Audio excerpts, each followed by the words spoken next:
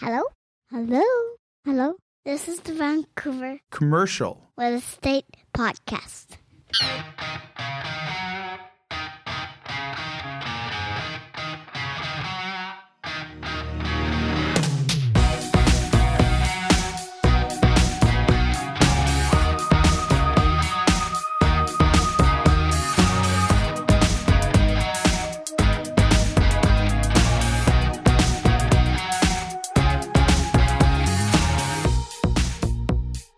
And welcome back to the Vancouver Commercial Real Estate Podcast. I'm your host, Corey Wright, And I'm your other host, Adam Scalina. aka my boss. Yeah. So, this morning before getting here, I'm thinking this is Jeff Bezos had this planned. I think timing couldn't have been any better. I'm driving here and I get an email from Amazon informing me that I'm not taking full advantage of my Amazon Prime membership. Which you can thank me for. Yeah, and I literally almost wanted to send you the email and say, hey, can you?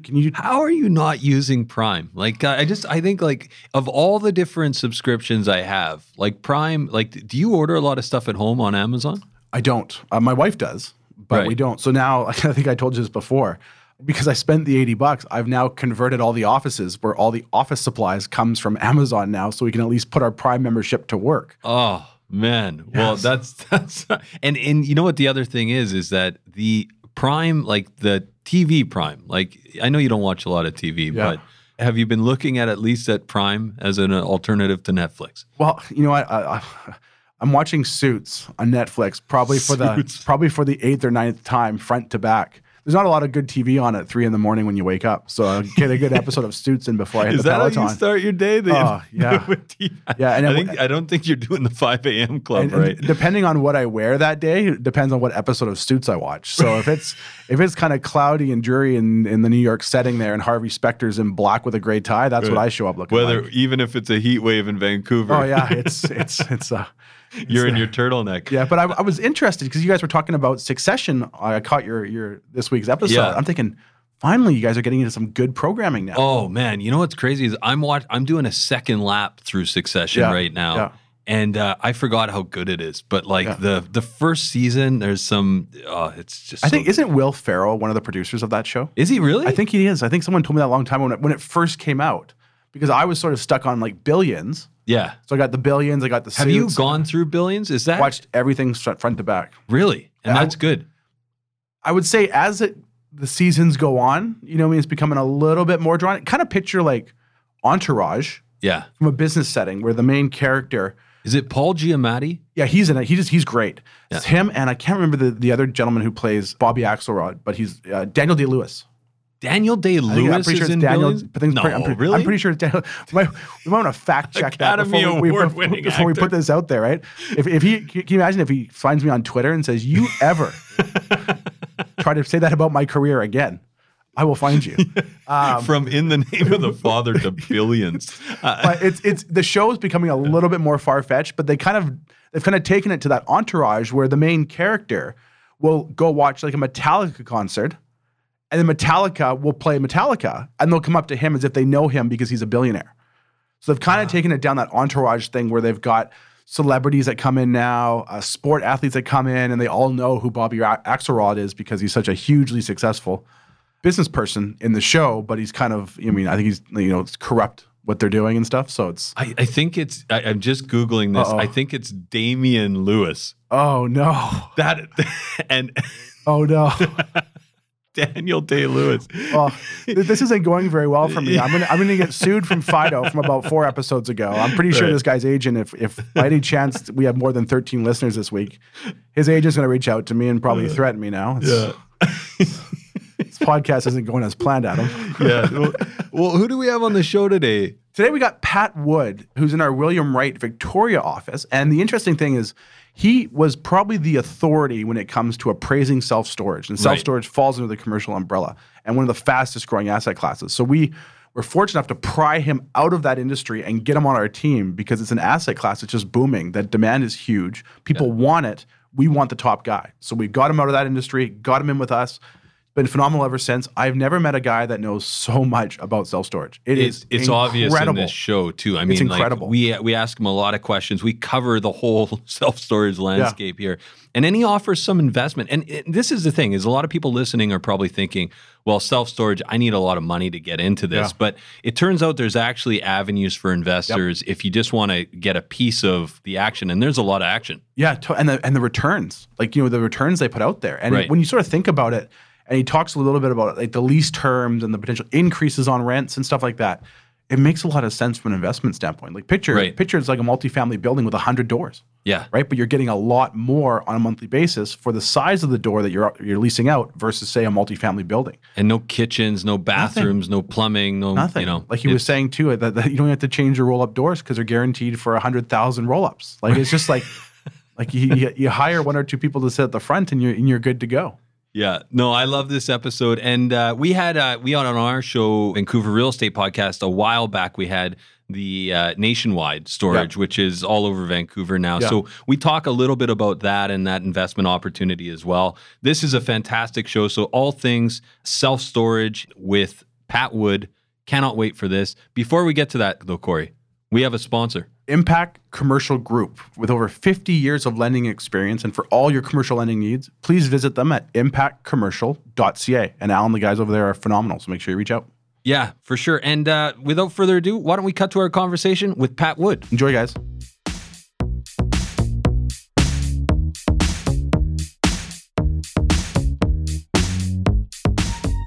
Okay, so we're here with Pat Wood, commercial broker at William Wright Victoria office, right? Self-storage specialist. How you doing, Pat? I'm great. Thanks for having me on the podcast. Pat, can you maybe start by telling our listeners a little bit about yourself? Yeah, so I started off my career in commercial real estate as an appraiser, did a bunch of commercial work, and then moved into the self-storage world. I had an opportunity to become the director of Canadian Self-Storage Valuation Services, which is the premier self-storage appraisal firm in Canada. Got to speak at all of our national conferences, work with all different ownership groups, individual mom and pop shops and everything. And that was for about 6 years of my career. And then most recently, I've joined William Wright on the brokerage side. We pried him out of there. We had to rip him out of the appraisal business. He was the authority and the asset class was growing too fast. We needed to find the best guy in the business. So we had to crowbar him out of there. Very happy I made the move. Right. So, Pat, one of the biggest reasons why we wanted to have you on is for some people that don't know, self-storage sort of falls under the commercial real estate umbrella and more importantly, probably under the industrial type umbrella. It is just an asset class that seems like over the past 5 years, maybe decade, and you'll know better than I will, that's just like roaring and you can't find product. And it seems like the numbers just go up every day if you can find stuff. So maybe can you unpack for our listeners what is self-storage? Like what is it? Why is there this huge craze and why is it booming so much? Yeah, so self-storage in its infancy started as a way of land banking. People had land on the outskirts of cities. They didn't know what to do with it. The US started self-storage in the late 60s, early 70s. Canada kind of came behind in the mid 70s. And you'd build these kind of single-story, prefabricated drive-up facilities, and you still see them in smaller towns or on the outskirts of cities, in places like Vancouver, even Victoria, Toronto, Calgary. All of the sort of single-story facilities and the cores have been redeveloped because the land's just too valuable. So yeah, originally I have a piece of land, I want to generate some revenue. Let's put storage on it, and then when we're ready to develop, we'll redevelop it. But a lot of these facilities started making so much money, it didn't become feasible to redevelop the land.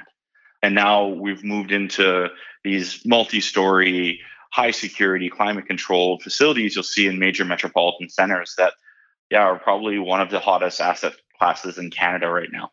Now, when you say land banking, just for our listeners there, that's sort of referring to, people are buying land with future intentions and they're putting something on that land to generate revenue to service the debt in the meantime. Maybe like a golf course, for example. That was traditionally how self-storage started and then obviously became much more desirable.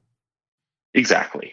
Yeah. When you have multiple acres of land and the bank wants to get paid every month, you got to figure out what to do. And storage fit the bill for a while. And then it kind of became a lot of people's actual main business rather than, we're going to develop this later. One thing you said there was single story. And for people that drive around and see these things, they almost look like mini apartment buildings now. Is that kind of the trend because demand is so high that these guys are building multi-level self-storages now? Yeah, it's partially due to demand, but it's also due to land value.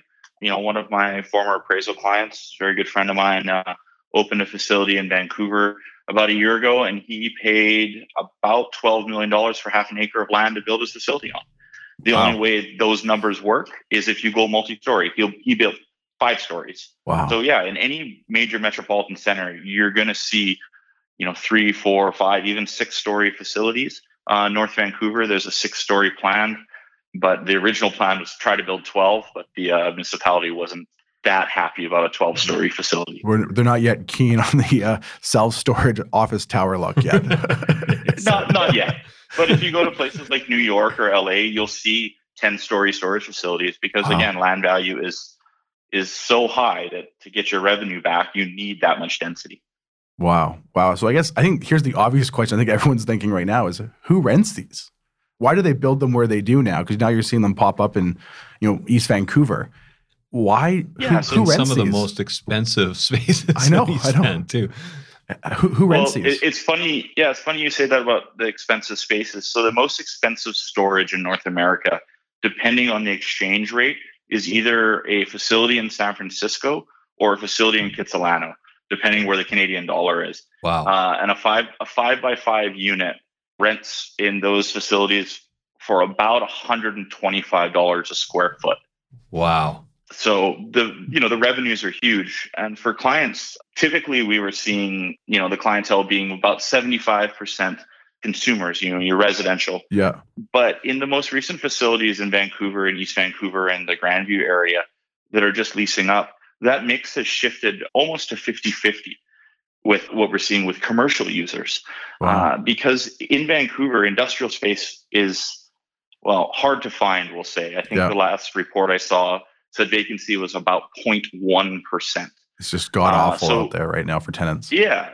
So if you're a plumber or an HVAC technician or someone who needs to keep supplies close to where you work in downtown, storage offers you the ability to essentially have an office/warehouse on a month-to-month contract for way less than you'd have to pay for an industrial space with no personal guarantees.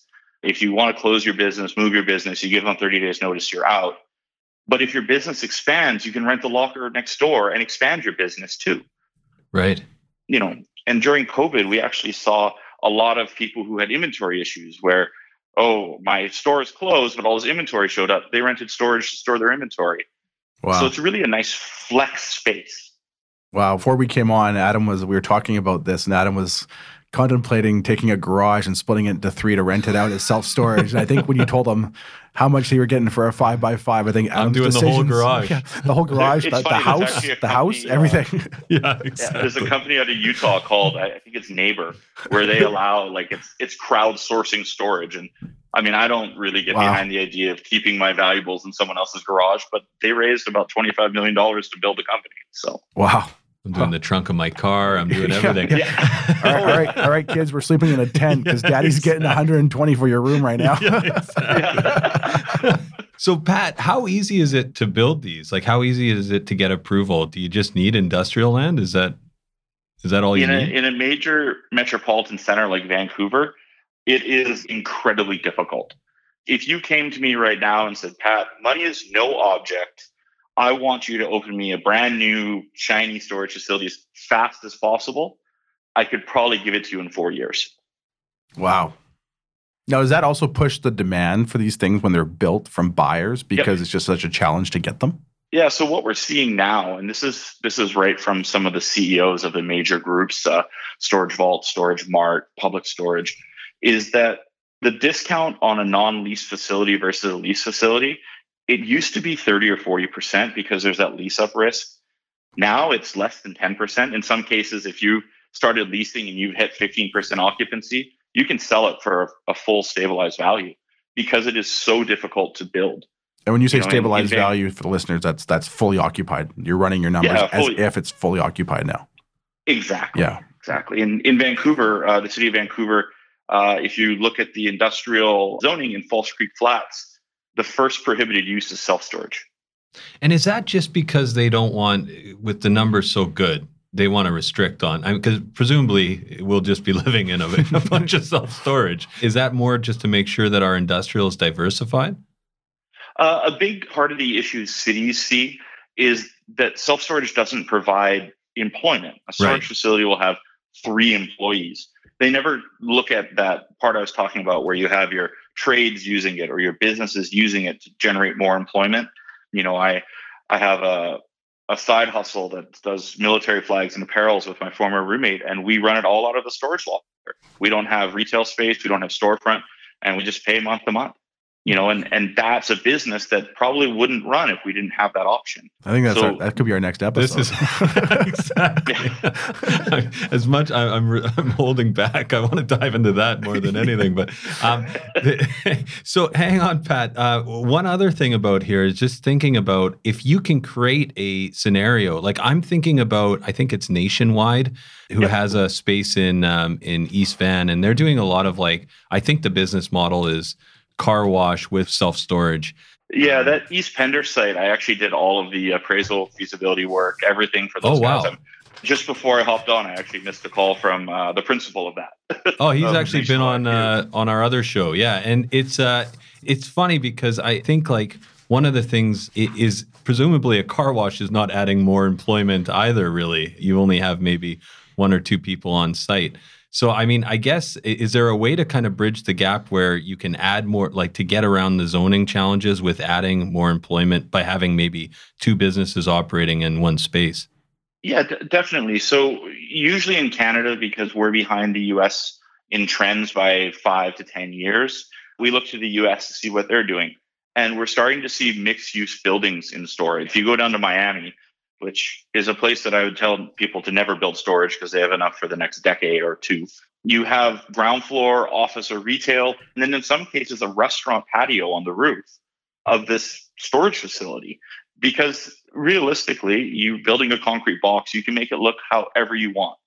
So you make it look good, and then you put a restaurant on the top, and there you've created employment, you've created traffic, and then the city is a lot happier with that. Wow.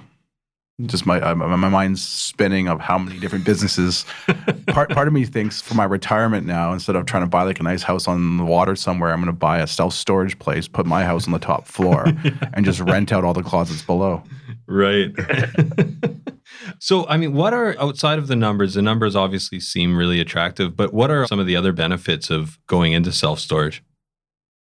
Yeah, so storage, nothing is recession-proof. I'll start by saying that. But storage has proven to be one of the most recession-resistant businesses out there. And typically, the front part of an economic downturn, you actually see storage use uptick when people are, downsizing their homes, closing their businesses, but moving stuff into storage because they think they may reopen. There's still that feeling that we're going to keep going. And then once people start moving, you get a lot more storage work there too. But the other thing is, and, I don't want to shout this too loudly, but the storage industry is completely unregulated by the government. I'm going to take off my William Wright hat for a second and put my Canadian Self-Storage Association hat on because I do a lot of work with them on a volunteer basis.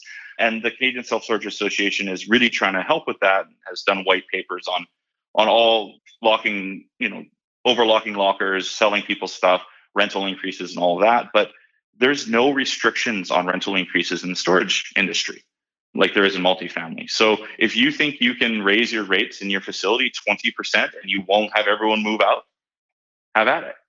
And we see that in very hot markets. I used to rent a storage locker in Victoria from the largest storage company in Canada, Storage Vault. I would, on a less than yearly basis, about every 9.5 months, get between a 12 and 19% rent increase. Wow. And their facility is 100% full with a waiting list.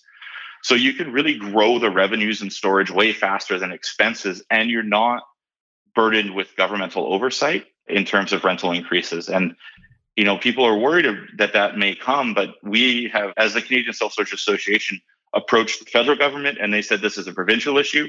And then all the provinces said, go talk to the feds. So yeah, it's a great way that, these businesses can grow their revenue faster than inflation. So, inflation is a big topic right now. Well, storage can stay ahead of inflation. Adam right now is performing out his garage with these. He's writing the rules down, figuring out how much. Building out the floor plan here. I got a spreadsheet I can send you if you want. So this is my next question here is how long are these leases? I show up and I got to rent a storage locker for some golf clubs. Am I signing a month-to-month lease? Am I signing a 6-month lease? A 1-year lease? Like what am I signing up for? And it sounds like there's no standard lease agreement. Like it's created by the operator. It is. So typically you'll sign a 30-day lease agreement. More recently, some facilities have moved to a weekly, but then they charge you for 4 weeks at a time. So yeah, you'll sign between a 28 and 30-day agreement that just renews on the last day. You have to give them 30 days notice to vacate. And that's that. And I would be subject to that price increase then. So if I'm there 6 months later and I get a notice that, hey, you're paying 112 now from 100, I'm subject to that. Yep. There's a lot of places will give 30 up to 90 days notice that your prices are going up. But yeah, you're subject to that. So, unlike an industrial building where, all right, well, lease rates have gone way up in East Vancouver in the last 4 years, but we have a 10-year lease. We can't do anything until the lease is over. You can do something in 30 days. The other thing, that is a stability, and we go back to that whole recession resistant thing is, one of these new facilities will have over 1,000 lockers, so 1,000 tenants. Even if, one sector of the economy crashes, it's probably less than 10% of your facility.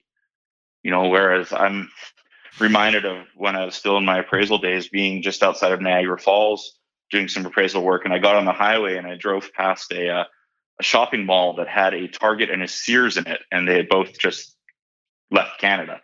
That's a very bad day for that tenant or that landlord. But the self-storage guy, if he lost 2 tenants, it probably wouldn't even show up in his numbers. Adam's texting his neighbor right now to see what his garage is doing, if it's available. So hypothetically, this revenue stream could grow 10, 20% annually as long as there's continued demand for this product. Correct. Wow. This is going to be the Vancouver self-storage real estate podcast here pretty soon with these numbers. Corey's just shutting down the commercial brokerage side of his office spaces. Exactly. I'm trying to see if we can get the word self-storage on our feature walls and all of our lobbies right now. So Pat, maybe in thinking about, so it sounds really, really good. It sounds like the municipalities are and some of the zoning restrictions are some of the biggest challenges. What are some other challenges with self-storage? Yeah, so you do run into situations where too many people think it's a good thing and build at the same time. There's some markets in the Lower Mainland, Abbotsford probably being one, that is slightly oversupplied with storage. So occupancies are being hurt a bit. You can't raise your rental rates because the guy down the street isn't, and he's got space, so your people could just move easily. And we've seen that in some other markets. Las Vegas would be one, Phoenix, the greater Phoenix area in the US. Another where people have overbuilt because it's a great investment. The thing is, because our population keeps growing, it'll fix itself. So it's a temporary thing. The other stuff is management. I mean, these are operating businesses. You have to run them every day. You don't just put up a storage facility and then collect the money.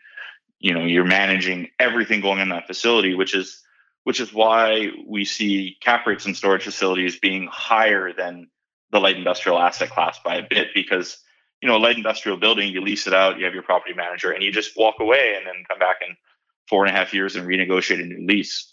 Storage is a much more involved and active business. What type of occupancies would say traditionally these places run? Are they running at 100% occupancy in the very, very busy markets? Or is there kind of a rule of thumb that you always want to keep 10 or 15% vacant for price increases? Like what type of occupancy could a purchaser sort of count on when they're trying to perform something out? When I talk to an operator and they tell me that their occupancies are over 90%, my first thing I tell them is you need to raise your rates by 10%. In this industry, stabilized occupancy is around 88 to 90% because you always want that last 10% available I won't quote which CEO it was in the storage industry, but he said to me, yeah, I never want to turn the guy away on Friday afternoon at 5 o'clock who just got kicked out by his wife and has all of his worldly possessions in his car because I have no space, because he'll pay anything. So you always want space to be able to raise rates. And that way, as you're raising the what we call the rack rate, or the street rate when people come in the front door, then you can bring the facility up to those new street rates. You can say, well, this is what they're paying, so now all my existing people need to pay that too. Whereas if you're at 100%, you can't keep generating that revenue growth as quickly. It's almost kind of like the hotel industry, where you keep a couple of rooms kind of open for those last minute guys. Like, well, you might show up and we'll pay anything. Well, Adam, that could be your slogan. Did you just get kicked out? Are you in the middle of a divorce? Call Adam. We got space. Exactly. I just bought 3 sheds on Amazon while you were saying that. Delivered this week. What about insurance? Like, is there add-ons? Like, how does that work for, first of all, somebody who has their possessions at these self-storage facilities? Like, does the company offer like an add-on for insurance, or are you responsible for your own belongings? Yeah, so that's an interesting question. And because we're BC focused, I'll talk more about what happens in BC than what happens in the rest of the country. The insurance regulators in BC, surprise, surprise, are very difficult to deal with. You have to be licensed to sell any insurance product. So in other provinces, you can buy content insurance over the counter, essentially, and insure your contents up to a certain amount. In BC, most facilities have gone a different route, where they just offer standard $5,000 protection plan with your rental. If you want to buy more, you can do that. They'll tell you who to call, and there's licensed insurance brokers to do that. Most people think their storage facilities are covered under their homeowner policies until they go home and actually read their homeowner's policies, and it says anything stored off-site for more than 15 days is no longer covered. So that's something that people need to be aware of, that although you think you're covered, you're probably not. Having said that, other than some theft in some of the older kind of drive-up style facilities where it's easier to hop a fence and snip a lock, these new high security facilities are pretty hard to break into, very well security monitored and cameraed. So there's not a real theft issue. So you're just insuring for catastrophic loss, water damage, fire damage kind of thing. And I mean, obviously you'd have to set up the facility so it's secure. So that would probably be, an added cost for getting up and running. Are there other things? I mean, I guess it's probably in terms of improvements that someone has to do to get these up and running. Is there a lower cost to barrier cost for entry, or what are your thoughts on that? It definitely is. I mean, the nice thing about storage is you're not putting kitchens and toilets and bedrooms and carpet and everything in each unit. You do have the steel partitions, the roll-up door, the individual alarm, security cameras, all that kind of stuff. Your startup costs to demise building are significantly lower than what it would be to build multifamily. Additionally, you don't have to refresh the storage facilities nearly as often. The leading roll-up door manufacturer warranties their doors for 25 years or 100,000 uses. If you lose a door after 100,000 uses, I'd be asking other questions about why people are going in and out of that locker so much. Right. It's that 10% raise on the rents every 6 months. Yeah. The other thing I'm curious about, Pat, is when you're kind of running the scenario for where somebody should actually create one of these spaces. I mean, I guess there's the big question that a lot of people would have is, okay, I can rent in Vancouver, or I can rent in the city, or I can rent in, drive out to maybe Chilliwack or somewhere further out and save some money, especially if I'm going to be storing stuff for a long time.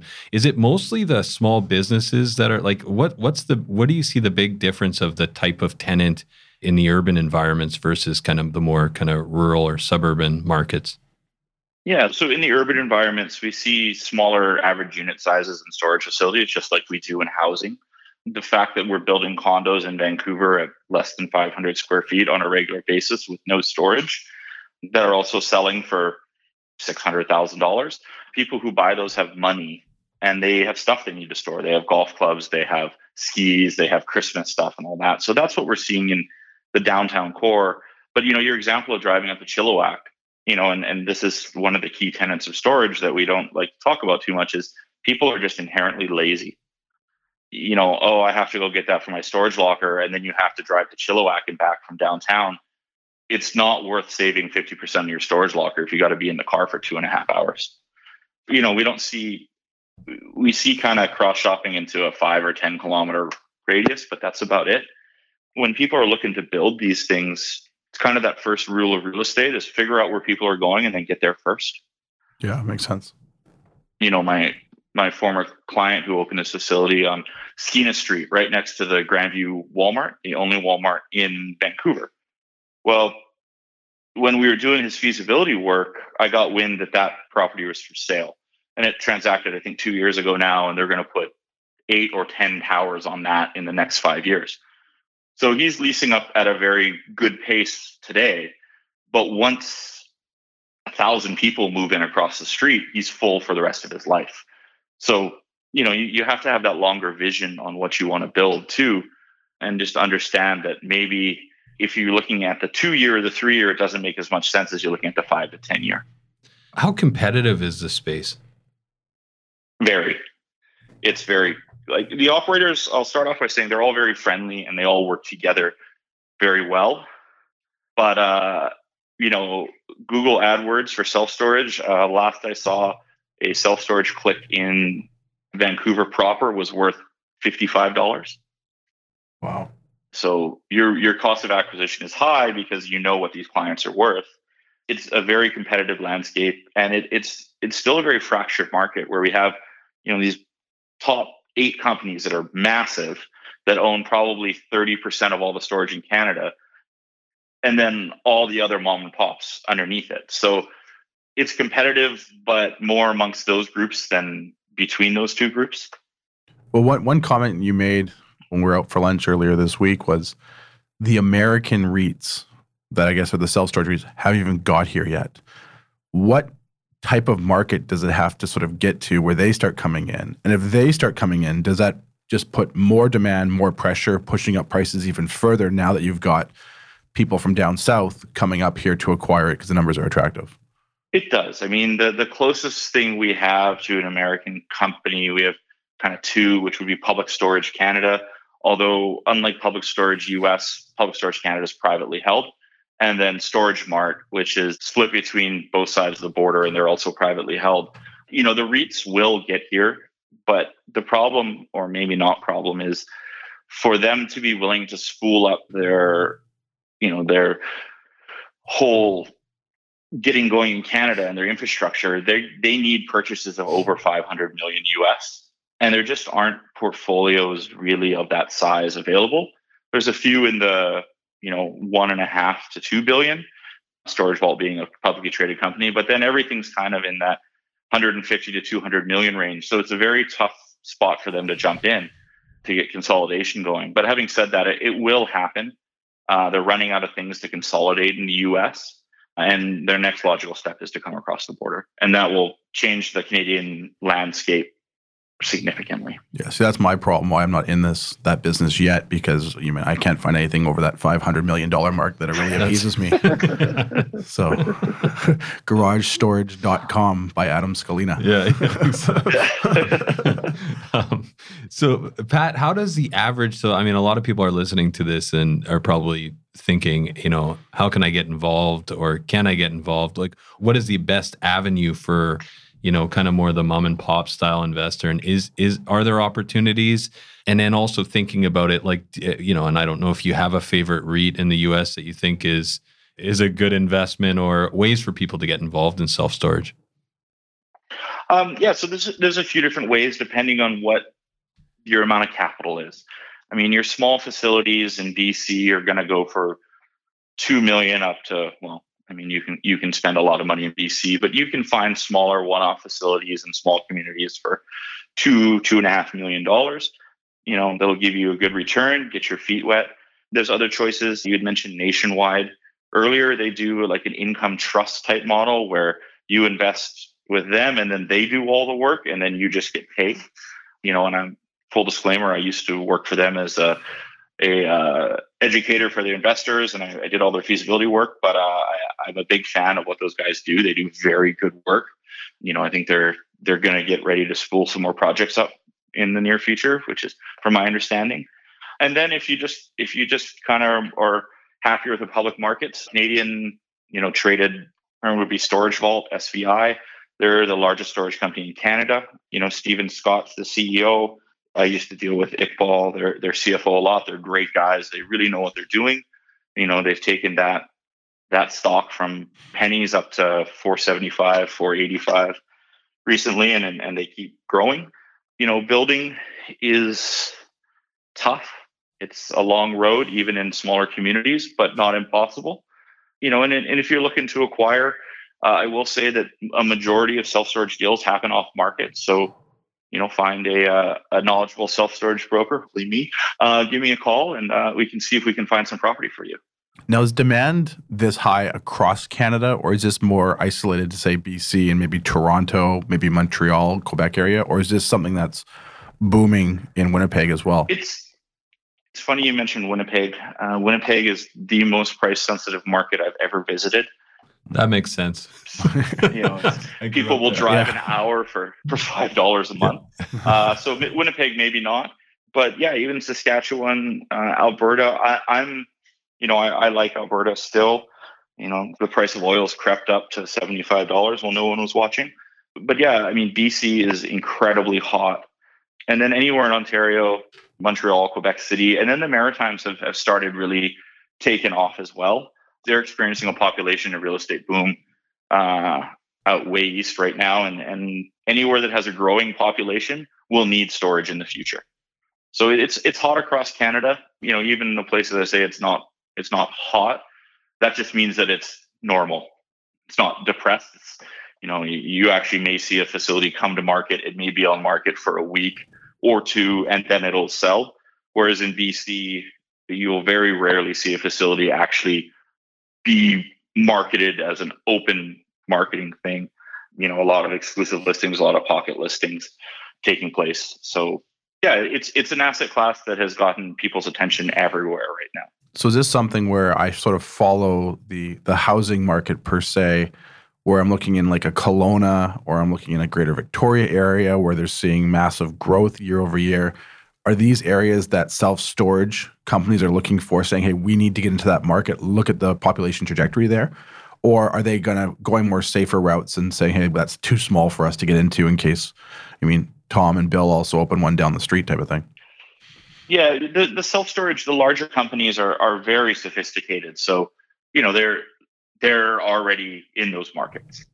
We've had 2 new storage facilities open in Greater Victoria in the last year, with another one in planning. A fourth one just got shelved for now. Kelowna, they've built a ton of storage, maybe not necessarily where they need it. If you want to store by the airport, feel free. If you want to be in West Kelowna, there's lots of storage there too. But yeah, these are markets where if you look at housing growth and population growth, as long as it's strong and projected to be strong, you're going to do fine in the macro. Maybe you might have a slightly slower lease up or something like that, but it'll work itself out. Is there a market right now that you're seeing that maybe is underutilized, that's sort of an up and coming market, that if Adam's going to go acquire some more sheds and garages, that's where he needs to go, like say like a Kamloops or a Cranbrook? Is there something out there that people haven't got into yet that the industry is looking at? In Metro, Tri-Cities is still fairly underserviced with the population growth they've seen there. Not a lot of great storage out there. That's surprising. I'm thinking in my head right now how big my garage is. Yeah, like if you think of like Port Moody, there's no storage around there. Right. Pitt Meadows, there's no storage. Maple Ridge has a bunch of storage, but again, bridges are kind of an issue for people sometimes. Yeah, right.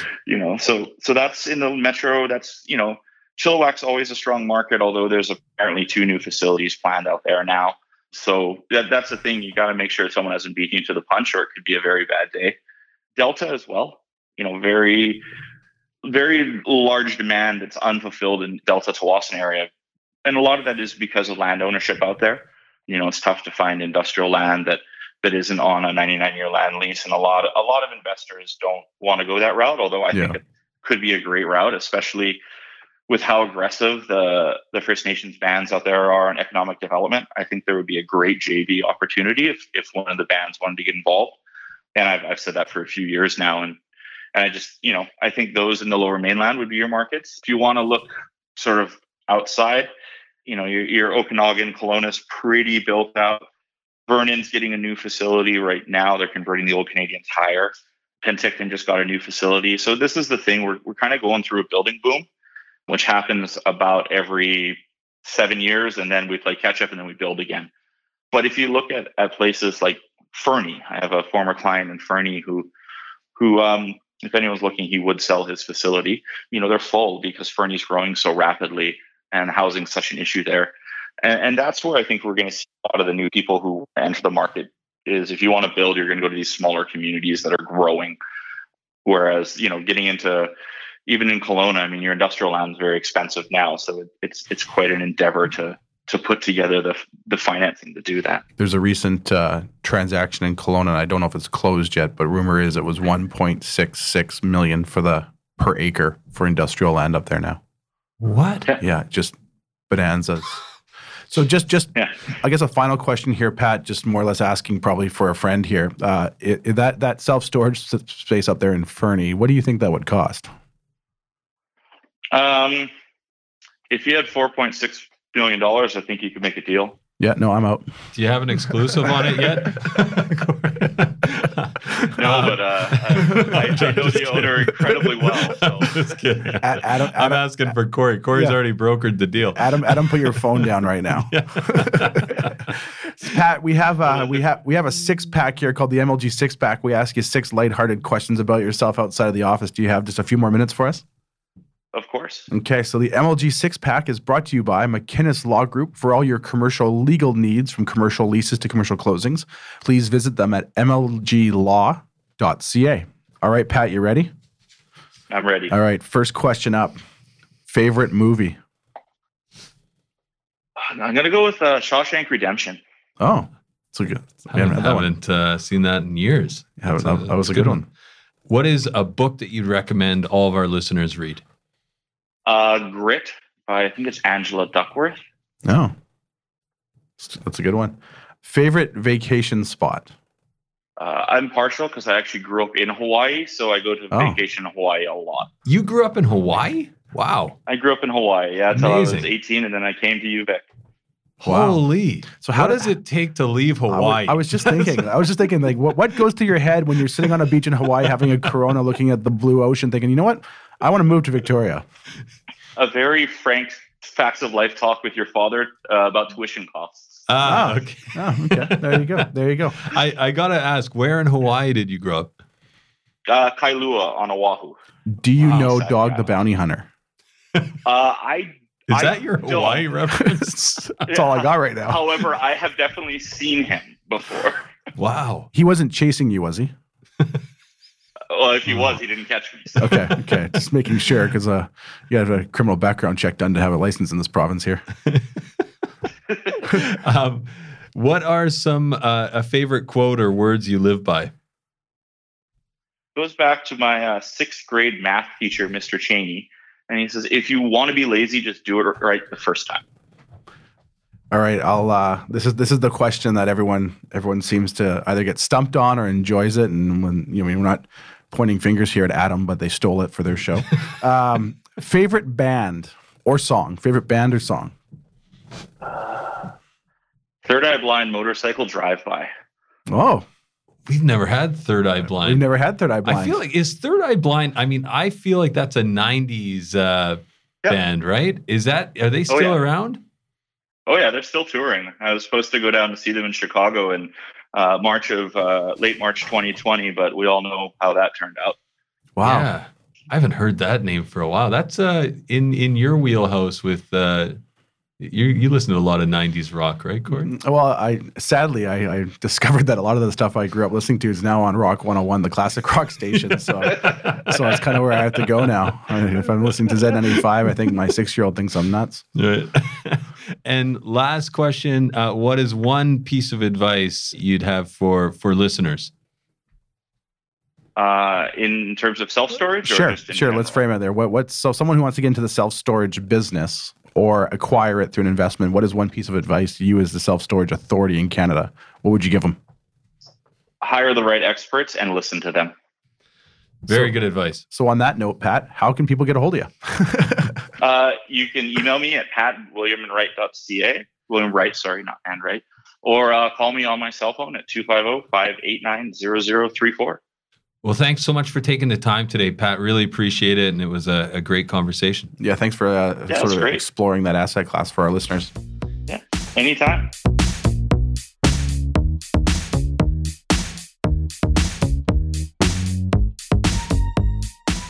All right, there you have it, folks. Our interview with Pat Wood of William Wright Commercial in Victoria, self-storage specialist, the authority, the only one, all the above. The guy is incredibly knowledgeable, and I haven't met anyone that knows that much about self-storage ever. You can tell, right? I mean, it was such a good conversation. We covered everything, all things self-storage with Pat. I really appreciate him being on the show. I'm so surprised at the numbers and that space as just an asset class Just crazy. in general.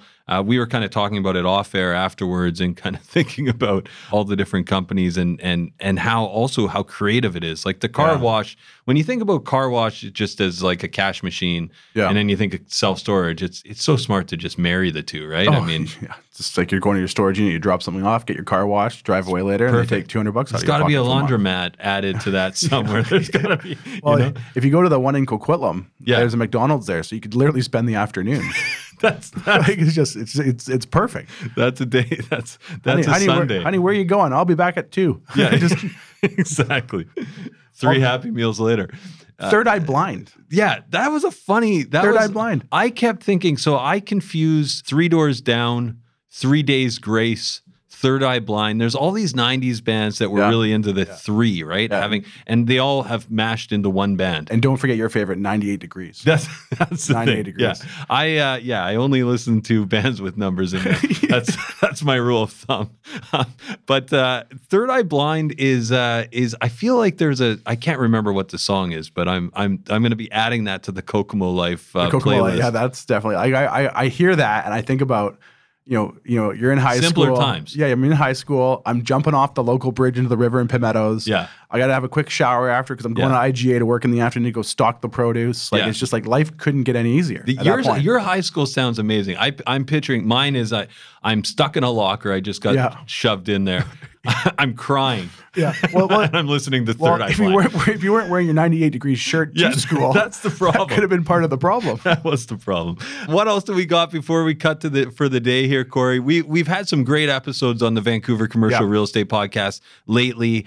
We've got some great ones coming up. Corey, any other projects we want to talk about or anything before we cut for the day? Well, we talked briefly about last episode about the success of the West Shore Business Park, which I think we're getting up to that 40% range. Maybe I'm over exaggerating. I have to double check the numbers, but we're hovering in that 40% range now on offers written, under contract, and or firm already. So tremendous. And I know they're fielding calls over there almost every day. Yeah. We got a lot of exciting projects in the pipeline coming down the pike. And then, we got some great stuff happening in Kelowna up there that we're going to talk about in a future episode and what's going on up there. But just, everywhere in the province right now, it seems like it's really, really going in the right direction. And businesses are reopening and there's excitement and optimism. So we definitely got no complaints. Fantastic. And if anyone wants to get in touch to discuss commercial real estate? Yep. They can reach me at corey@williamwright.ca. They can always go visit our website, williamwright.ca, or they're welcome to call our Vancouver office, 604-428-5255.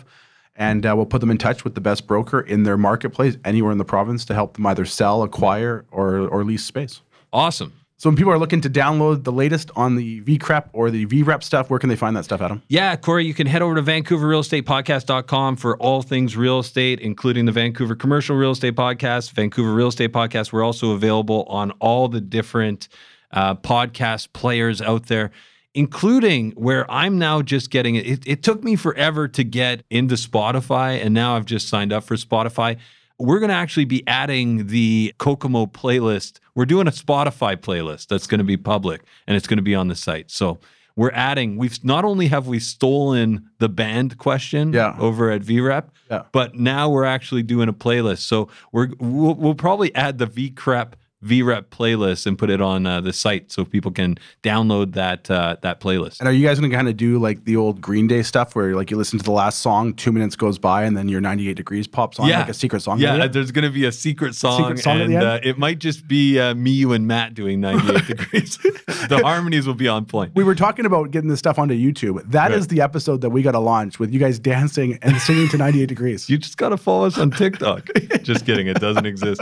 Anyways, have a great week, guys. Thanks, guys, for listening. Subscribe today.